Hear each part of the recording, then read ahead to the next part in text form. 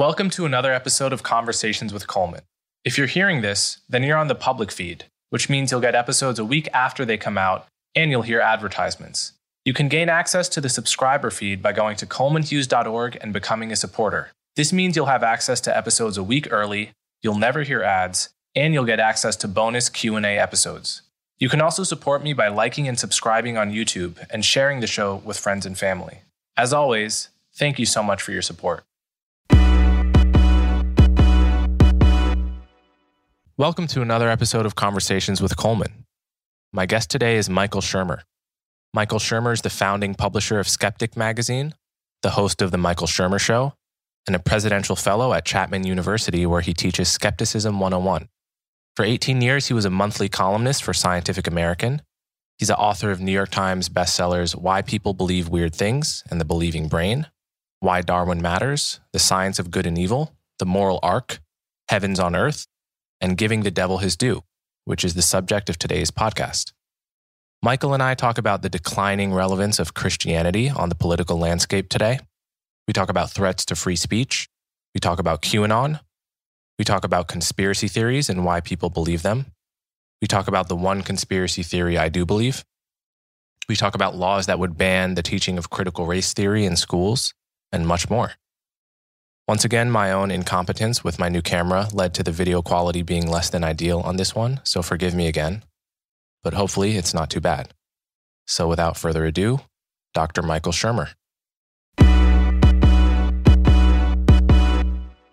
Michael Shermer, thanks so much for coming on my show. Oh, nice to see you. Thanks for having me. I think the last time we saw each other was at that Quillette party in Toronto. Yeah, that must have been, 2019? Something like that? Yeah, in the before time, as I'm calling it now. Yeah, no, instead of the after time. Yeah, BC before Corona. Exactly. Yeah. I remember, I think the first thing I read of yours was The Moral Arc, the book from years ago. When was that published? That was 2015, the original cover here. Yeah. I have a picture of Galileo there schooling the church fathers. Yeah. Yeah, that was 2015. And, so most of the data I had in that I collected in 2014, and it's all pretty positive in terms of race relations and so forth. And boy, things have taken a turn in the wrong direction since then, at least in terms of, the kind of anti-racism movement or however you want to characterize it. So it seems like I'm fighting this battle all over again of trying to convince people that things are really quite good, comparatively speaking, over the decades and centuries in terms of race and gender and so on. But if you just listen to the current events, you'd think things had never been so bad in America. Yeah, and that might be a good place to start.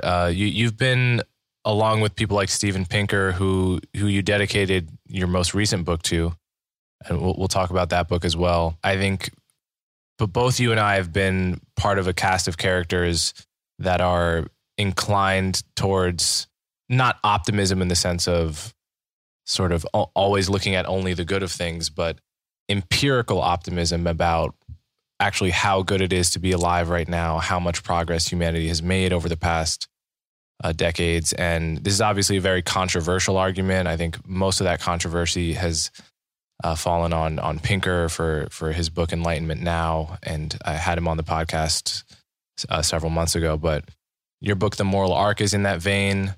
And you have a lot of, so many different books, it's sort of hard to know where to start or what to talk about with you, because you have books talking about skepticism and rationality. You have books about sort of conspiracy thinking, or at least one of your book touches on that topic, which I find interesting, and free speech, and then older stuff about Holocaust deniers. And you've been sort of all over the place.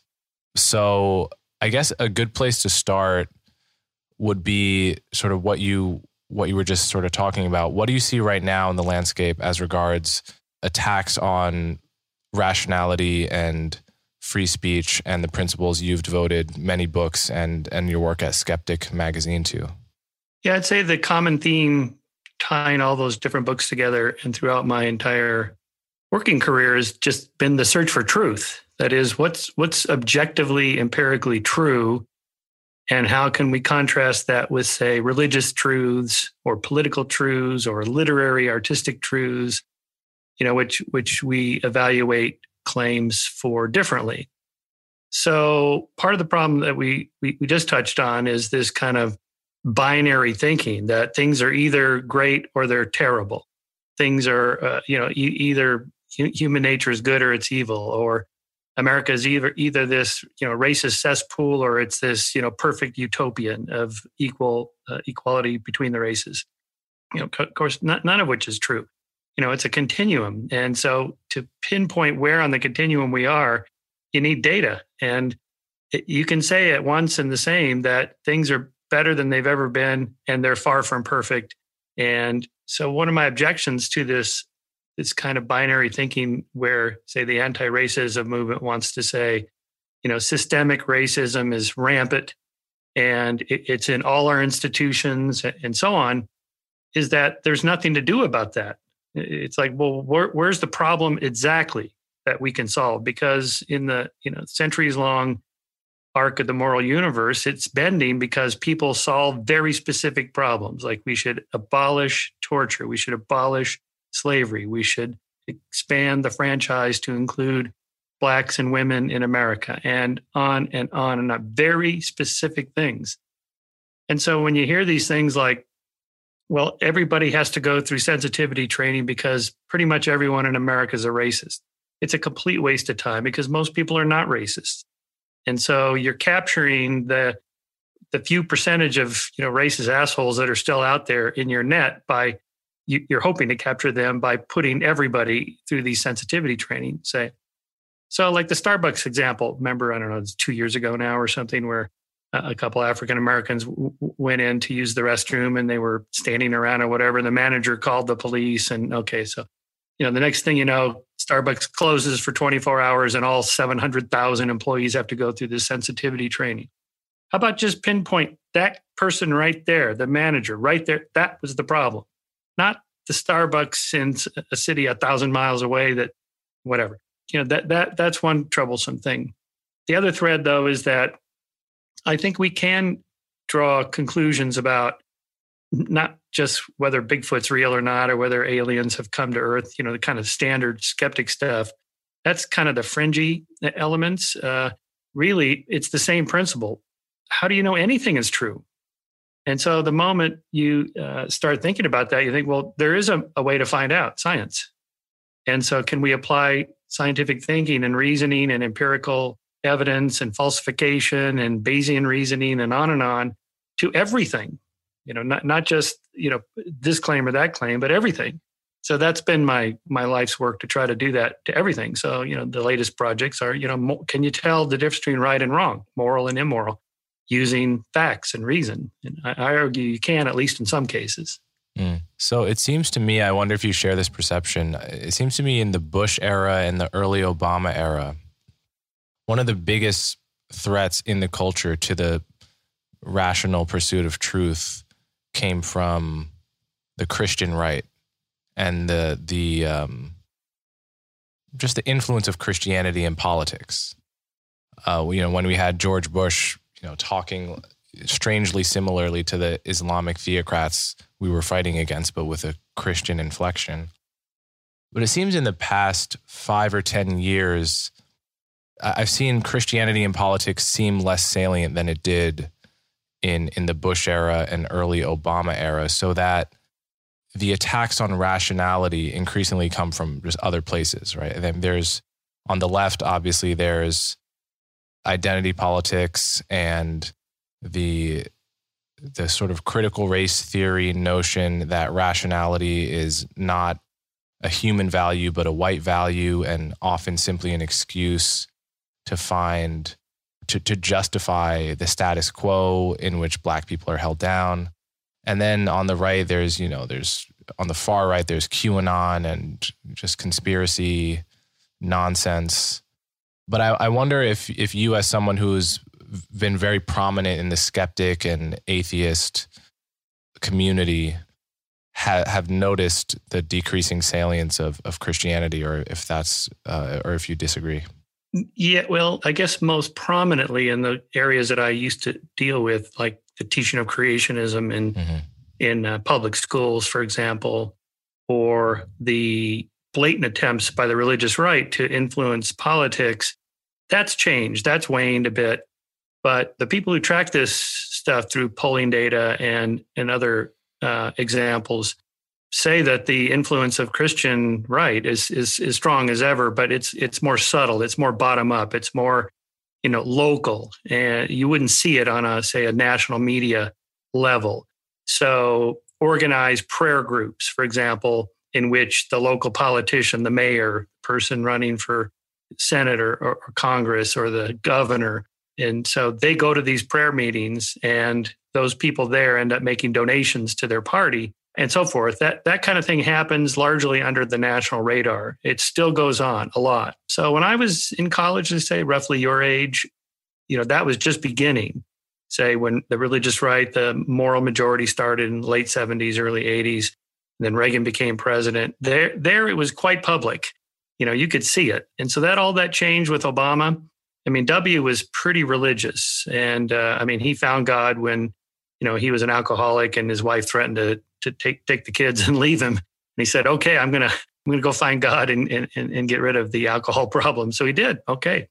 But after that, Obama, of course, he's religious, although a lot of my atheist friends insist that he's only mouthing the words, but I don't think so. I think he's a true believer, but not publicly so, not politically. I think the influence of the religious right on politics in the Obama era was greatly decreased. And then, of course, Trump is the anomalous person of all. 84% of white Christians, white evangelicals voted for Trump. And almost as many in 2016 and almost as many in 2020. It's just stunning because at least the people that they have historically backed were really religious. They really were evangelicals. They really believed in God. They really went to church. It seemed like they had the courage of their convictions religiously. Trump is, nothing. He's like the least religious person ever.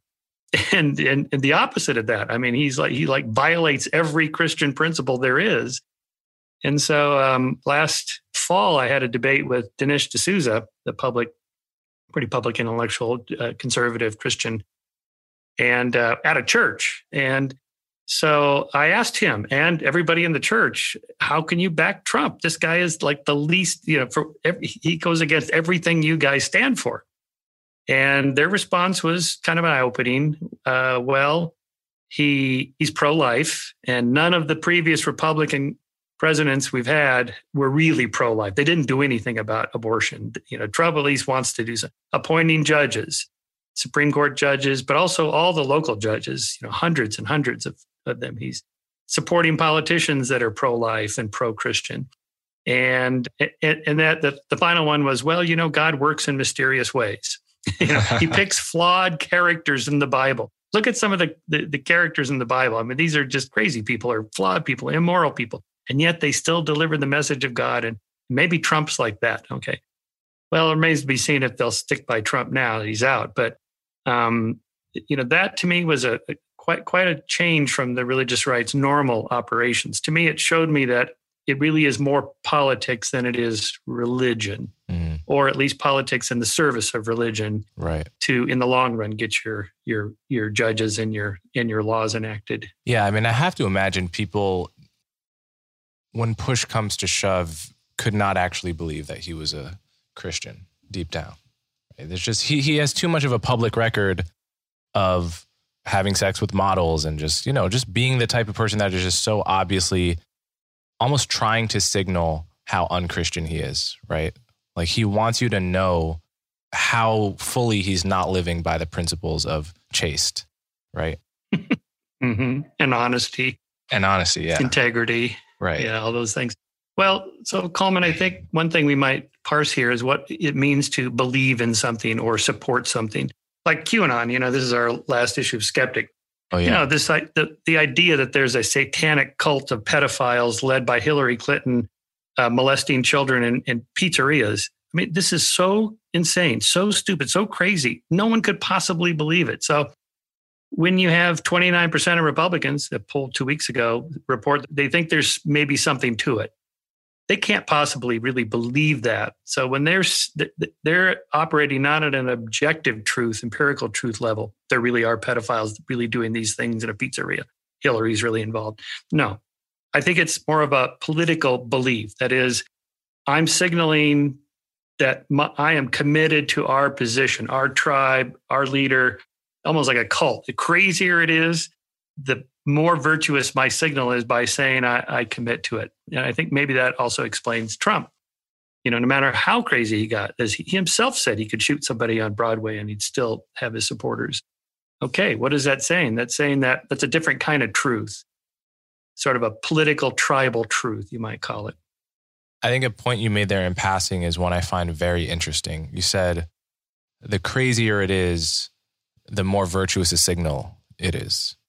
And I think that's a very deep point about how tribalism works in general, which is if you just reimagine, if you abstract away from the actual propositional content of the claim that you believe in QAnon or whatever the claim is, and just think of it almost as an evolutionary psychologist or as a biologist would think about the way a peacock's feathers, like what a peacock's feathers do. The utterance you're making at some level operates as a proof of how loyal you are to a particular tribe that you were arbitrarily born into or whatever. And the dumber the utterance, the more crazy the utterance, the more embarrassing the utterance to outside tribes. That's the key part. The more embarrassing your utterance is to other tribes, the deeper you are signaling your attachment to your own tribe, because you're saying that you're willing to pay a deep reputational price vis-a-vis the rest of the world in order to show how much you care about your tribe and your tribe only. And none of this has to be happening at a conscious level. It's like, this is not Machiavellian, and this is just, in some sense, how we're wired, right? It's all mediated sort of through emotion and gut feelings and so forth. And I think that that's something I think about pretty often. At the same time, there are true believers, certainly in QAnon, no doubt. Yeah, that's right. There are. But again, if you think about religious truths, like say the resurrection and that Jesus died for our sins and came back to life and so on. Now, some of that story you can put in the bin of historical truths that could be empirical. We could, come to some consensus among historians about whether someone named Jesus of Nazareth actually lived and whether he was crucified. Romans crucified practically everybody. And most theologians and historians of religion say that part is probably true. Now, did he come back from the dead after 3 days of being dead? Okay, resurrection. Well, there, I've calculated it at 100 billion to 1 are the odds of that happening. Since 100 billion people lived and died, not one has come back from the dead, except for maybe one if you're a Christian. So you can put a kind of a Bayesian calculation on it and then ask, with the principle, the ECRI principle, extraordinary claims require extraordinary evidence. So you have the most extraordinary claim of all time, 100 billion to 1. How extraordinary is the evidence? It's not. It's not even ordinary. It's pretty crummy. So, but people don't believe it for that reason. In a way, it's this kind of signaling, I'm a Christian. That's what I believe. If I didn't believe the resurrection, I wouldn't be a Christian. I'd be a Jew or a Muslim or whatever. And, so I think, and my favorite story of that is being at a conference with Richard Dawkins and Ken Miller. Ken Miller, everyone knows who Dawkins is, but Ken Miller is a world-class biologist. He has one of the most popular textbooks of biology. He was the definitive debunker of intelligent design creationism. He wrote a brilliant book explaining why evolution's true and on and on and on. The last chapter of his book, though, he defends Catholicism and the resurrection. Jesus died for our sins, why he believes it. And I remember Dawkins saying something like, Ken, if we found a piece of the true cross, and on a piece of the true cross was a little bit of flesh, and we could extract some of Jesus's DNA, and he was supposedly born of a virgin, right? So would his DNA be different from your and mine? And Ken just stopped him and said, Richard, I'm not saying this is true. This is just what I believe. I'm a Catholic. This is what we believe. Full stop. It's like, okay. So they're really talking at two different levels, kind of empirical truth. Is it really true? Did the resurrection really happen? Or is it more kind of religiously true or mythically true? Jordan Peterson talks like this, whether it happened or not, it's kind of irrelevant. The story of being born again, starting over, an oppressed people being resurrected by overthrowing the chains of their oppressors, Jews being oppressed by Romans, say. and on and on. And then you can apply the principle to your personal life. I'm going to be born again every day. I'm going to start over. I'm going to, apologize to people I've sinned against and find forgiveness and be forgiving and live the kind of the life of Jesus, whether it happened or not. It could be entirely made up. And there's still a truth there, a kind of a literary truth touching on human nature, something like that. And so there, I think we're talking at two different kinds of truths. Shelby Steele, who I had on my podcast a few months ago, has this notion of a poetic truth, which I think is a phrase that I like. And he was using it to refer to the idea that in Ferguson, Michael Brown died with his hands up, saying, "Hands up, don't shoot," which has been debunked every which way by the witnesses of the event and by the report by Eric Holder and so forth. But the notion is it's just a poetic truth. It's not literally true, but it's something that gives people meaning, gives people a story that makes them feel that they are a part of something larger than themselves, that they have something to fight for. And this kind of thing is ubiquitous. It's not just religion, it's politics, it's everything. And yet there's always, I think a lot of what your work deals with is that there's always this sort of gadfly. There's a gadfly going back to Socrates saying, is this stuff actually true? And doesn't it matter if it's actually true? Like, doesn't it matter that we're actually in contact with reality? Is improving humanity and just creating a better world simply a matter of telling more and more compelling stories that might be true? Or is it a matter of getting closer to the truth and finding reasons to make all of those kind of improvements you mentioned, such as, George W., getting over his alcoholism and so forth, finding reasons to do those things that don't require fairy tales. Yeah. I get the idea of poetic truth. I understand why that motivates people. It's like the message that Pinker and I have, if you put in a slogan, what do we want? Slow, gradual change through legal measures. When do we want it? Eventually, over a long period of time. It's just not exciting, right? The poetic truth, America's a racist cesspool and the police are all bigots. So let's defund the police and overthrow them and get out there and march. That has kind of an appeal to motivate people, like in network news, to put your head out the window and say, I'm mad as hell and I'm not going to take it anymore. That motivates people, right? You saw this not only with the Antifa movement and Black Lives Matter movement, some of it in Portland and Seattle, but also on January 6th at the Capitol. A lot of people went there because they think the boss said to come down there and do something. And he didn't have to say exactly what to do. He could even say, we're going to go down there and be peaceful, which he said after an hour of, rabble rousing, to fight like hell and don't let them steal your country. And of course, by then, they were fired up. And you could see the people in those videos walking around. They just look like, oh my God, I can't believe what we're doing. This is our 1776 moment. They're thinking I'm Hamilton and Adams and Jefferson. Oh my God. And that's just not how it happens anymore. I mean, again, most of the good change is done non-violently, very peacefully through legal measures, and that Dr. King and Gandhi show that that's the best way to do it, but it's not exciting. It's not romantic. It just takes a long time. Yeah, I want to circle back to QAnon actually, because this is, I don't think I've ever had the chance to talk about QAnon at length with anyone on the podcast, but you seem like maybe the perfect person to sort of talk about this with. I hadn't seen that Skeptic Magazine had published something on QAnon. Did you write that or was that somebody else? We have two articles, one by me, one by Dan Loxton, one of my editors who researched it pretty carefully. We show that it's a very old conspiracy, actually. It has elements of past conspiracies, including the kind of recovered memory movement in the 90s, the satanic panic of the 80s, that kind of white nationalism of the 50s and 60s, pushing back against the civil rights movement, all the way back to, the protocols of the elders of Zion, how the Jews were going to take over the world. There's a strong anti-Semitic element to the conspiracy theory. The Jews are doing this and that. And even back to the blood libel. We're going to drink the blood of children. This goes back centuries.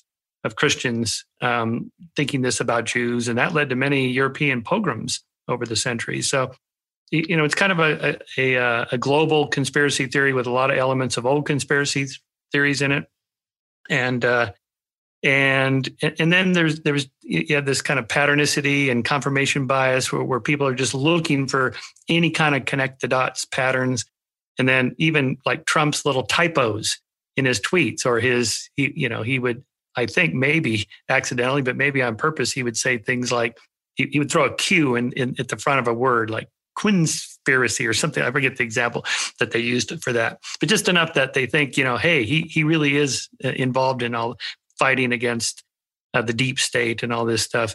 Just enough to, I think, fuel the idea that something like that could be true. But again, back to this kind of poetic truth or mythic truth, even if I showed Q believers, which I have, that there is no conspiracy, that the one guy who really believed it and acted on his courage of his convictions was the guy that went to the Comet Ping Pong Pizzeria in Washington, D.C. with his gun. And he's like, where's the basement? And they go, there's no basement here. He's like, what? And then he shoots a couple bullets into the ceiling. No one was hurt. He was arrested. He went there to break up the pedophile ring, which is kind of a rational thing to do if you think there's a crime unfolding right before our eyes and no one's doing anything about it. Yeah. I'm going to do something about it, right? Yeah. But I think for the average person, it just it's mythic. It represents something else. Like, I don't trust the government. I don't trust the state. I don't trust politicians. They're lying, cheating bastards, and I'm going to do something about it. And Q is giving us some clues or whatever it is. It doesn't really matter what it is. So I think that would be an example. Q is a kind of an example of poetic, mythic truth. It stands for something, much like, but the BLM movement, and you point out, well, but, the actual number of police encounters with African Americans is pretty low. How many are actually shot? It's very numbers, 2-digit number each year. It's just nothing compared, say, 50 years ago or whatever. And race relations are better. Most police are not right. They're not operating at that empirical level. They don't want to know the numbers. What's the actual number? What actually happened in Ferguson? At this point, as Shelby points out, that's irrelevant. They're operating at this other mythic, poetic level. And I think that's the problem. And the solution is what you just said, is what's true really matters. Because if it's not true that most police are racist, then there's no reason to defund the police. If there are racist police officers, people that should never have a badge and a gun, go stop them. If it's that department right there in that city, that precinct of that city, do something right there. It's like what bothered me about that letter that Princeton University released, 6 months ago or whatever, saying, well, we're complicit in the systemic racism. We've been doing terrible things here on campus and, we got to be much better people. And then the Trump administration said, oh, yeah?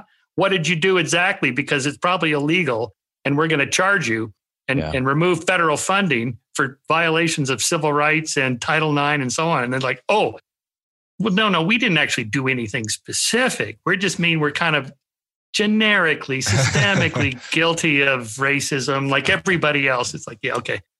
And of course, that's where the rubber meets the road, is like, how do you solve that particular problem? It's like now with this shooting last week of the Asian massage parlor women, 6 of the 8, I guess, were Asian women. And was this racially motivated or not? Well, we don't know, but okay, let's assume it is. Let's say this guy he didn't dislike women, he disliked Asian women. Okay, let's say that's the case. Now we're going to go through this. Well, everybody has to go through sensitivity training, me and you and everybody, because this one nut job.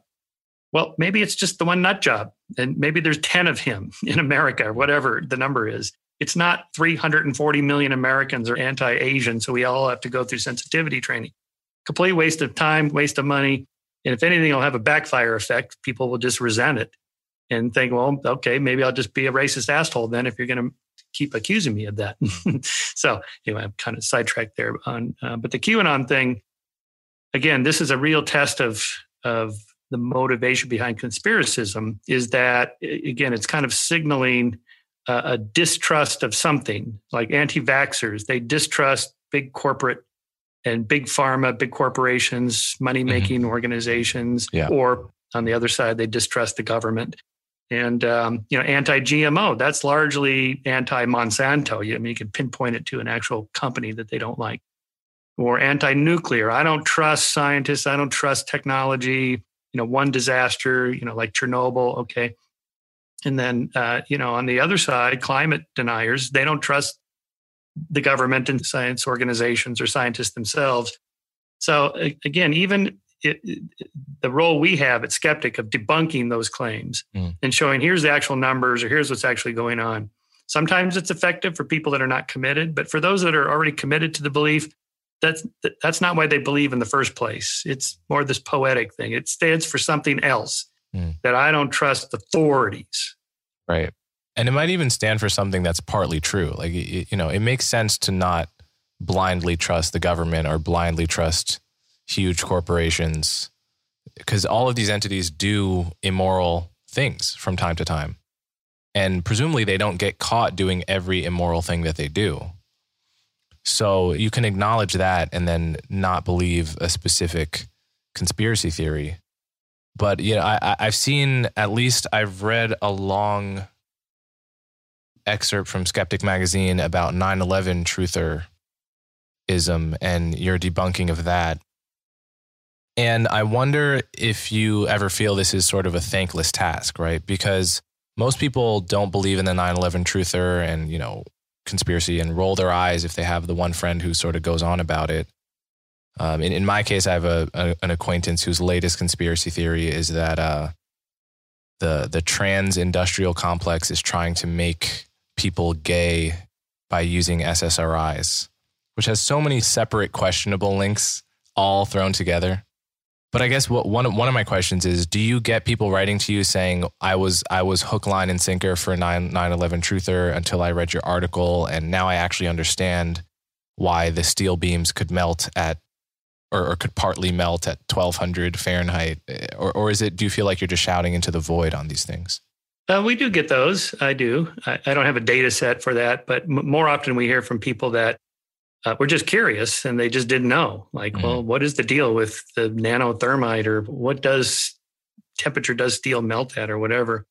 But again, one of these mythic truths, again, I guess, in 9/11 truther circles, there's a debate between the lie hoppers and the my hoppers. So lie hop, let it happen on purpose, versus my hop, made it happen on purpose. The question is, what was Bush's role, W's role in this? Did he know about it and let it happen, or did he actually orchestrate it?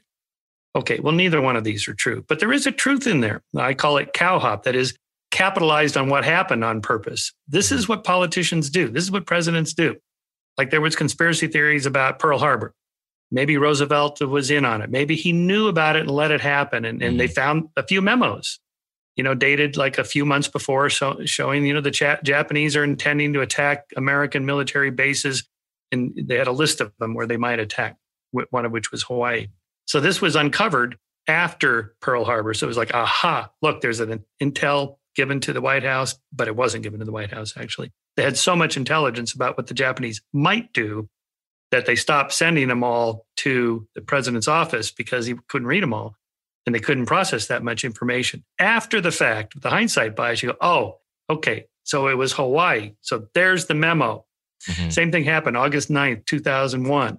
Condoleezza Rice has a memo saying bin Laden is intending to attack the United States on U.S. soil. There it is. Bush had to know about that.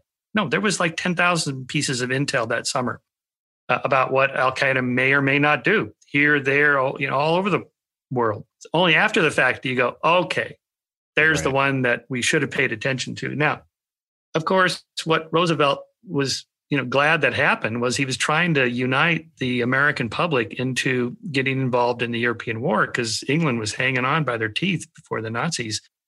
And Churchill was begging him for support, actual financial military support. And Roosevelt couldn't do it. He didn't have the support of Congress. And so the America Firster movement was pretty strong, led by Lindbergh. And after Pearl Harbor, that all disappeared. Everybody said, okay, we'll do whatever you want to do. Okay, we're going to support Churchill. We're going to attack the Japanese. We're sending troops to Europe. We're in. Right. So he capitalized on what happened on purpose. And Bush, the same thing. He wanted to invade Iraq. And even though it was clear there were no weapons of mass destruction, there was never any evidence that Iraq had weapons of mass destruction. And really, Afghanistan was the proper target, and we had already invaded there. So why Iraq? Well, again, capitalized on what happened on purpose. Who could object? Even Hillary voted for the war, for the invasion of Iraq. It had general support because of what happened. So there's that. Then you mentioned enough true conspiracies. I call this constructive conspiracism. That is, just enough of them are true. And as you rightly pointed out, those are just the ones that got caught on. Surely We're not catching them every time. So there's probably a bunch more. Volkswagen cheating the emission standards in Europe. That's a conspiracy. Watergate, conspiracy. Iran, Contra. Yeah. Cuomo, nursing homes, COINTELPRO. Yeah, they happen. And I think there's another subject I wanted to bring up is, what's the personality profile of a person that gets really into conspiracy theories? Because in my experience, it's never seemed to me to be a problem of intelligence. I've met some of the most intelligent people, people that scare me with how smart they are, where I'm clearly, you just know very quickly you're in the presence of someone just like cognitively sharper than you, but that are all in on some of the craziest conspiracy theories, right? And I do think famously there is a guy with maybe the highest IQ in the world that was a total far-right white supremacist, and the kind of white supremacist that was deeply into particular conspiracy theories, right? And it seems to me that the part of the mind that is tasked with noticing patterns in the world, you can ratchet that up to 11, but if you're noticing the wrong patterns, or you have some, for whatever reason, inclination towards it, you can use all of that cognitive power to just make more and more compelling nonsense. So I wonder if you've noticed what type of person becomes into conspiracy theories. Yeah, I like to say that belief and intelligence are orthogonal. They're like this. They're not related to each other. Except after the fact, once you've committed to a belief, intelligent, educated people are better at rationalizing beliefs that they arrived at for non-intelligent, rational reasons. So they're better at looking stuff up and connecting the dots and surfing the net and making all those arguments you've heard, like a nanothermite and super secret, super nanothermite and the speed at which buildings fall. I mean, when I started investigating the 9/11 truthers, I couldn't believe how complicated a lot of this stuff was. Architects and engineers for 9/11 truth, like you read their papers, like, okay, these are not dummies. Yeah. Clearly they're smart and they have tons of facts. Obviously that's not enough. So the psychology of conspiracy theorists, conspiracists, they're not, overweight 40-year-olds living in their mother's basement. That's a myth with a tinfoil hat. These are normal people. Most of us believe in some conspiracy or another, which may be true, maybe not. So just normal people. Different cohorts have different emphasis on conspiracy theories. You'd say African Americans tend to believe, because of the Tuskegee mess and all that and other things that really happened that were really bad, they tend to think, say, for example, during the crack cocaine epidemic, that was orchestrated by the CIA or the FBI, I forget which one. And now we're seeing with the vaccine shy people in some African American communities because of Tuskegee and so on. But whites, okay, it's guns. They're going to take away our guns, or they're building, Obama's building concentration camps in Texas to put us poor white people with guns away, and on and on. So different groups have different conspiracies that they believe in, having to do with power, mostly power. Who thinks somebody else has power and who wants to get it? Again, the weird reversal with Trump is that almost every losing campaign in history has thought the election was rigged. Somehow there was some shenanigans or something. The winners, who were also worried about this, the moment they won, they just drop it. Like, oh no, that was a totally fair election. Weird thing about Trump is he keeps talking about it was a rigged election. It's like, dude, you won. Shut up. You're not supposed to be talking. Anyway, so quirky. Yeah. Then there are differences in, say, just kind of open to new ideas, maybe too open to ideas that could be sort of a gullibility rather than a skeptical element to them. There was an interesting study done called Dead and Alive, and it had to do with people that tick the box for saying that Princess Diana was killed were also more likely to tick the box that she faked her death and is still alive somewhere. Well, they can't both be true. Right? She can't be dead and alive. And but the consistent finding in that study was that people that are distrustful of authorities or official stories tend to do this across the board. No matter what story you give them, they go, yeah, I doubt that. I don't think we're getting the full story on that. My colleagues at Chapman University did a funny story about that very phrasing. To what extent do you think the government has not been forthright in giving us the full explanation for, Pearl Harbor, 9/11, blah, blah, blah. And then they threw one in, the North Dakota crash. Well, 33% of Americans said they had some doubt that the government was telling us the full story about the North Dakota crash. What North Dakota crash? They just made that up. They just threw it in there just to see if people would tick the box. So either people don't know what they're doing when they take surveys, or they're just are kind of globally skeptical of any kind of authority. Right. And I share that skepticism in many ways, and this is another thing I've noticed is that I've often found I tend to get along with conspiracy theorists up until they start talking about their favorite conspiracy, at which point I'm totally skeptical. But it does seem to me, my position as a writer has often been that I'm challenging what I view as a mainstream consensus on the topic of race. So, for instance, the idea that I remember when Ahmaud Arbery was killed several months ago, you see a New York Times op-ed about how it's rational for Black people to fear for their lives when they go out on a jog. And that's something I'm seeing in the New York Times, which is, obviously enormously respected, mainstream, and so forth. And immediately I just doubt this, right? I doubt it from the point of view of common sense, from the point of view of, as well as from the point of view of just being in touch with the data, in addition to lived experience, the whole set of ways in which people come to conclusions about the world. I very much doubt it makes sense for a Black person to fear for their life going for a jog. And yet I'm sort of constantly inundated by this sort of species of beliefs that seem totally irrational to me. And that has definitely led to a skepticism, especially with regard to certain issues about which I know that a place like the New York Times is going to reliably exaggerate. I can often get along with a conspiracy theorist because they can sense that I also doubt what the man is telling us or whatever. Mm-hmm. But then it just, the moment you start talking about a specific conspiracy, I can't get on board with almost anyone because I'm thinking of how many people would have had to keep it silent.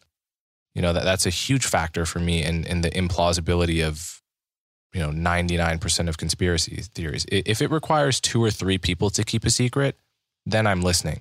If it requires hundreds, then everything I know about human nature and the tendency to gossip and how difficult it is to even keep a secret from your friend's friend, right? Just reflect on your own social life. Like, how long have you been able to keep a secret, or how many secrets have been told to you by your friend? Did you know X did Y with, it takes about 2 seconds. It's like, we love gossip more than we almost love food, right? So especially when something as juicy as a huge conspiracy theory, right? That you just can't keep that. Yeah. How many times have you said to a friend, okay, I'm going to tell you this one thing, but you can't tell anybody else. Exactly. And then they do the exact same thing. Yeah. 3 people can keep a secret if 2 of them are dead. Ben Franklin. Right. Yeah. I was on G. Gordon Liddy's radio show in the 90s. My first book came out, Why People Believe Weird Things. And of course, he was one of the main orchestrators of Watergate, the Watergate break-in. And he asked me that question. I said, well, you're the one who knows about this. And he goes, yeah. The 2 things he said were the can't keep their mouth shut problem and the competency problem. Most bureaucrats are incompetent. If you have a dozen of them have to do 20 different things all at the right time, they're not going to do it. I mean, Watergate break-in is a classic example. All they had to do was break into a hotel room, and steal some stuff. They couldn't even do that. So much less orchestrate world domination for the United States. Impossible. Mm-hmm. You just can't get that many people to do those things. And, so that, and also, again, the more elements that have to come together, more people, The bigger the conspiracy, the less likely it is to be true. Very specific, targeted things like we want to rig this election or we want to aid that political party. This happened a lot in the 70s, 60s, and 70s. The CIA was involved in backing certain fascist dictators over communist dictators in South American countries because the fascists were at least friendlier to U.S. business interests, whereas the communists were just going to nationalize our companies. So we don't want to back them. So we were doing things like helping to rig elections and orchestrating the assassination of foreign leaders until I think it was Gerald Ford, was it Reagan? It might have been Reagan who passed that law against we can't assassinate foreign leaders. It was legal before that. I like to tell the story of Operation Northwoods, which was a document given to Kennedy by his Joint Chiefs of Staff, so the highest ranking people in his administration, of how to orchestrate a false flag operation to have an excuse to invade Cuba and topple or assassinate Castro. Now, this all came out in 1997 when there was a tranche of JFK conspiracy-related documents released. And President Johnson had actually covered that up, this Operation Northwoods document, in which they said they were planning on things like, well, let's shoot down an American plane that has American college kids going to Cancun or something, and we'll blame it on Castro.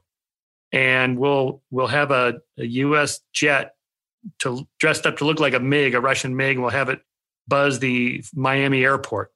I mean, they were like a dozen things. We're gonna assassinate Castro with a poison cigar. He likes to scuba dive, so we're going to put poison inside his wetsuit. And on and on and on. Now, to his credit, Kennedy saw this and went, we're not doing any of this. This is insane. We can't do that. He'd already experienced the debacle of the Bay of Pigs operation. But the fact that top people in the U.S. government are actually even thinking about doing something like that. When you hear someone nutty like Alex Jones ranting about false flag operation, inside job, that's not totally crazy.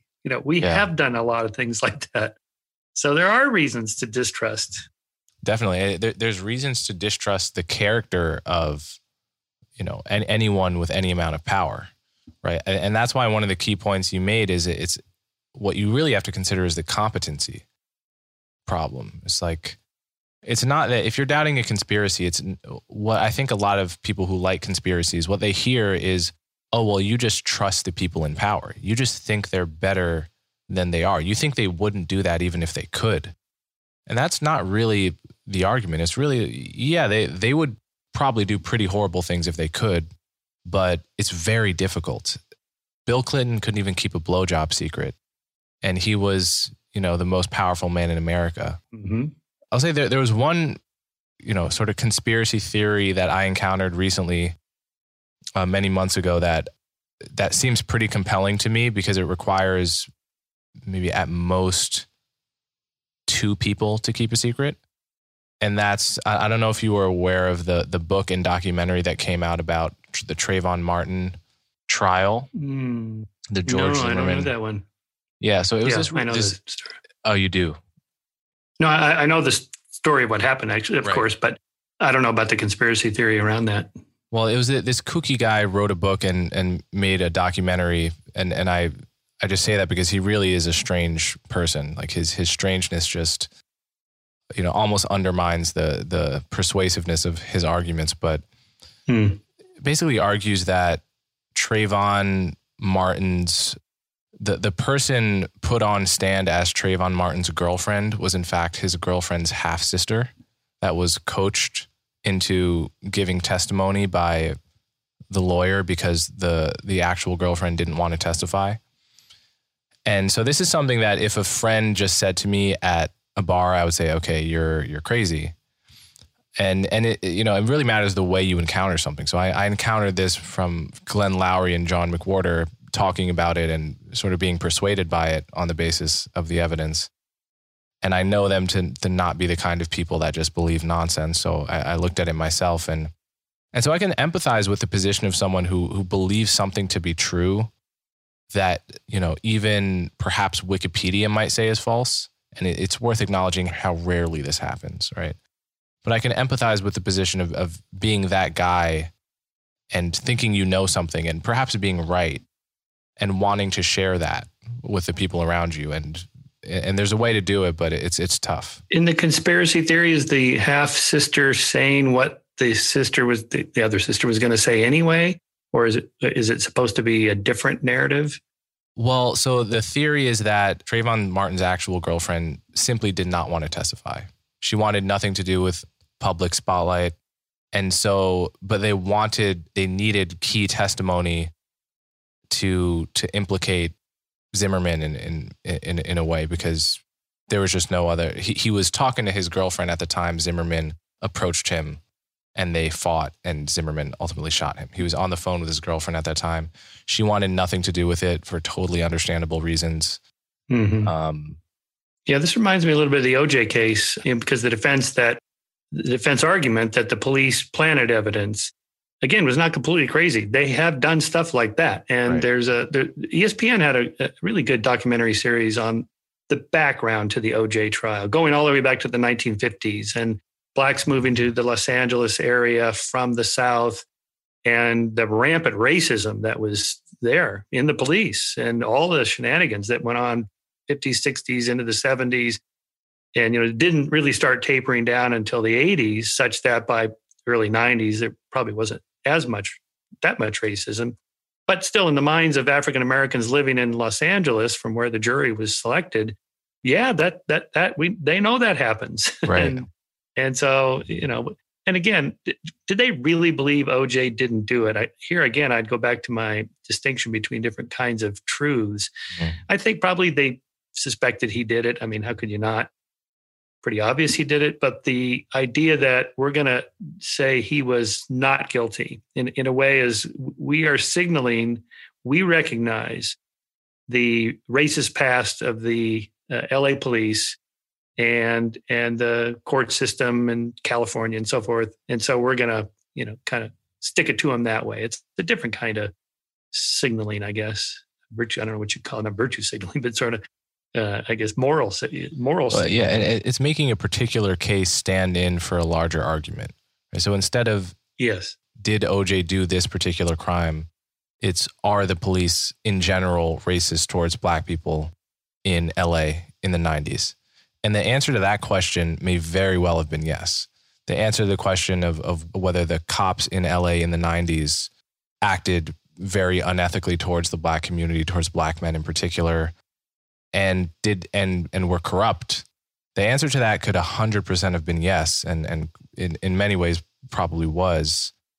At the same time that O.J. Simpson in particular, did kill those two people. But I think some people have trouble sort of decoupling a particular case from a larger issue, right?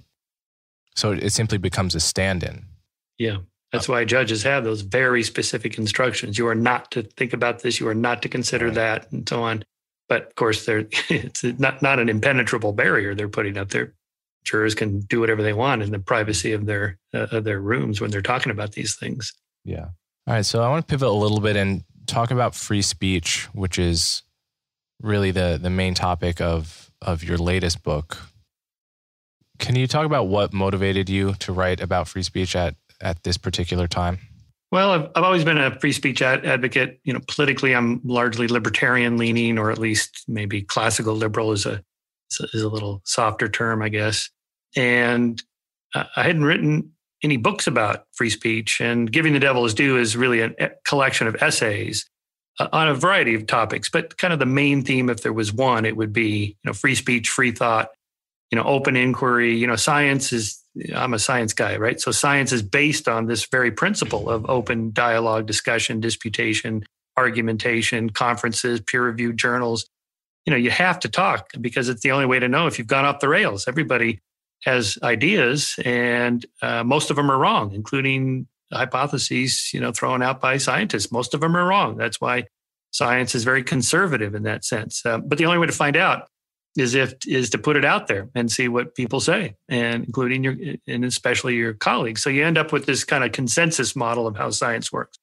Over the years or decades of some particularly complex problem scientists are talking about, studying, researching, debating, usually eventually they reach some consensus. Like, yeah, we're pretty sure it's that global warming is caused by human activity, and here's what we think is going to happen, and so on. They get a consensus. Not everybody. You're always going to find 2 or 3% hangouts. Big Bang didn't happen. Evolution's not true. Whatever. But they reach a consensus, and the way that happens, the only way it happens, is again this kind of open conversation, this dialogue that you absolutely have to have. And actually, like the epigram to the moral art captures that nicely too, from J. Robert Oppenheimer. There must be no barriers to freedom of inquiry. There is no place for dogma in science. The scientist is free and must be free to ask any question, to doubt any assertion, to seek for any evidence, to correct any errors. Our political life is also predicated on openness.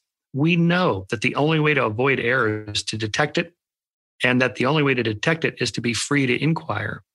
And we know that as long as men are free to ask what they must, free to say what they think, free to think what they will, freedom can never be lost and science can never regress. And so the reason for the giving the devil's due at this time in 2020 is that we've seen kind of a monstrous reversal. On the left, my tribe of liberal supporters of free speech, socially liberal, they've gone the other direction, very censorious. We have to, combat hate speech with censorship laws and on and on. And it's like, no, that's not the way to do it. It's the opposite thing we should be doing. So, and it's gotten worse in the last year since my book came out, in terms of like discussing the trans movement that's kind of kicked up in the last year and a half or so. Is it really triggered by a social contagion amongst teenage girls on social media and in certain high schools and middle schools and in these pockets where, they kind of fuel each other? Or is it really just the real numbers are really that high and our oppressive society has kept them down? Which is it? These are two hypotheses. So there's only one way to find out. You got to do the research and talk about it, publish books and articles and so on. And a lot of people don't think that, and that's worrisome. Yeah, and what's more worrisome is that free speech, I think, with each passing day is becoming encoded as somehow a right-wing signaling phrase, which really troubles me, right? Like if the person that sticks up for free speech is going to be read in a room as making a partisan point, that creates a huge problem, because it just means anyone who doesn't want to be seen as right wing but does believe in free speech is no longer going to feel like it's smart to defend that. And that's when you get into a situation where the majority of Americans on both sides of a political spectrum might be pro a certain value but have the impression that they're in the minority because they so rarely hear people standing up for free speech. That's when you can just, it doesn't take a huge movement to actually materially change institutions, right? It could be 5% of the country that's really against free speech. But if the other 95% feel like they're in the minority or they're in a local minority, if they just feel like they're the only one in their workplace or their classroom, then that's enough. That's right. Yeah. I mean, if you walk around traveling, giving talks at college campuses, for example, which before COVID, I was doing maybe a dozen a year or so, you never see riots and cancel culture and protests and fires. I mean, these bucolic campuses with students holed up in their dorms or just at the Starbucks or whatever. So, no, it's not true that, the availability heuristic, if you watch Fox News, you think, every campus is on fire every week. And that's not the case. But it doesn't have to be a majority. It can just be a few percent. And so you have two effects there, psychological effects: the pluralistic ignorance or the spiral of silence, in which people think other people think something. And so they keep their mouth shut, or they think, well, I guess I'm the only one who doesn't believe this, so I'll just go along. And everybody else thinks that too, but everybody's afraid to say something when the second thing is in place, which is censorship. Now, in the case of the Nazis, we now know that, they never had a plurality of support from the German people. Most Germans were not Nazi ideologues, at least in the exterminationist sense. They didn't go that far. But Hitler came to power on a minority position and then immediately started the KL system, the concentration camp system, and started locking up dissenters, and then, canceled the free press and just had state-sponsored press. That was it. And everybody could see that if I open my mouth, I'm going to Dachau, so I'm keeping my mouth shut. and so on. Well, we don't have that, of course, but almost as bad, at least in people's minds, is if I open my mouth, maybe I'll lose my job. Maybe I won't get a book contract. Maybe I'll never get hired again as a screenwriter. Maybe I'll lose my job at Google, whatever. I'm just going to keep my mouth shut. And then enough people, the 5%, are very boisterous about, if you doubt the thing I just said about trans, if you don't go along with the only position that they'll accept as real, which is that the trans numbers are much higher and that they've just been oppressed and there's no social contagion at all, that's the only acceptable position. Now, I'm pretty bulletproof in terms of being canceled because I'm older now and I'm fairly job secure. But if I was a young person and trying to get my first book contract or get a job teaching at a university or whatever, just a programmer at Google or something, I'd keep my mouth shut for sure. Just because, the punishment is there. It's not the gulag, but it's pretty serious because if you don't have money, you don't have an income stream, and you're starting a family, you're starting a career, and you can't get a job, or you end up in a job that you don't want, that you're not trained for, that's a pretty serious consequences of not being able to voice your opinions. So I think we just have to keep pounding on that. It's not true that, well, back to your opening point, the left argument is that anyone who defends free speech, that's a right-wing dog whistle for saying, we want to say racist, trans, misogynistic, bigoted things without any consequences at all. And we're calling that free speech. Okay, we have to put a stop to that. This is not what's going on. Right. And the way I can prove it's not right-wing is that I've been alarmed that there are now some laws intended to be anti-woke or anti-critical race theory that have been proposed that have basically, the idea is to ban speech that condemns America as inherently racist, and some of the language of the proposed laws is so vague that as to condemn or ban, any idea that's, quote, divisive being taught in schools, right? And these are laws that are favored by a lot of people on the right as a way of pushing back against the encroach of critical race theory into K through 12 education, which is something I really worry about as well.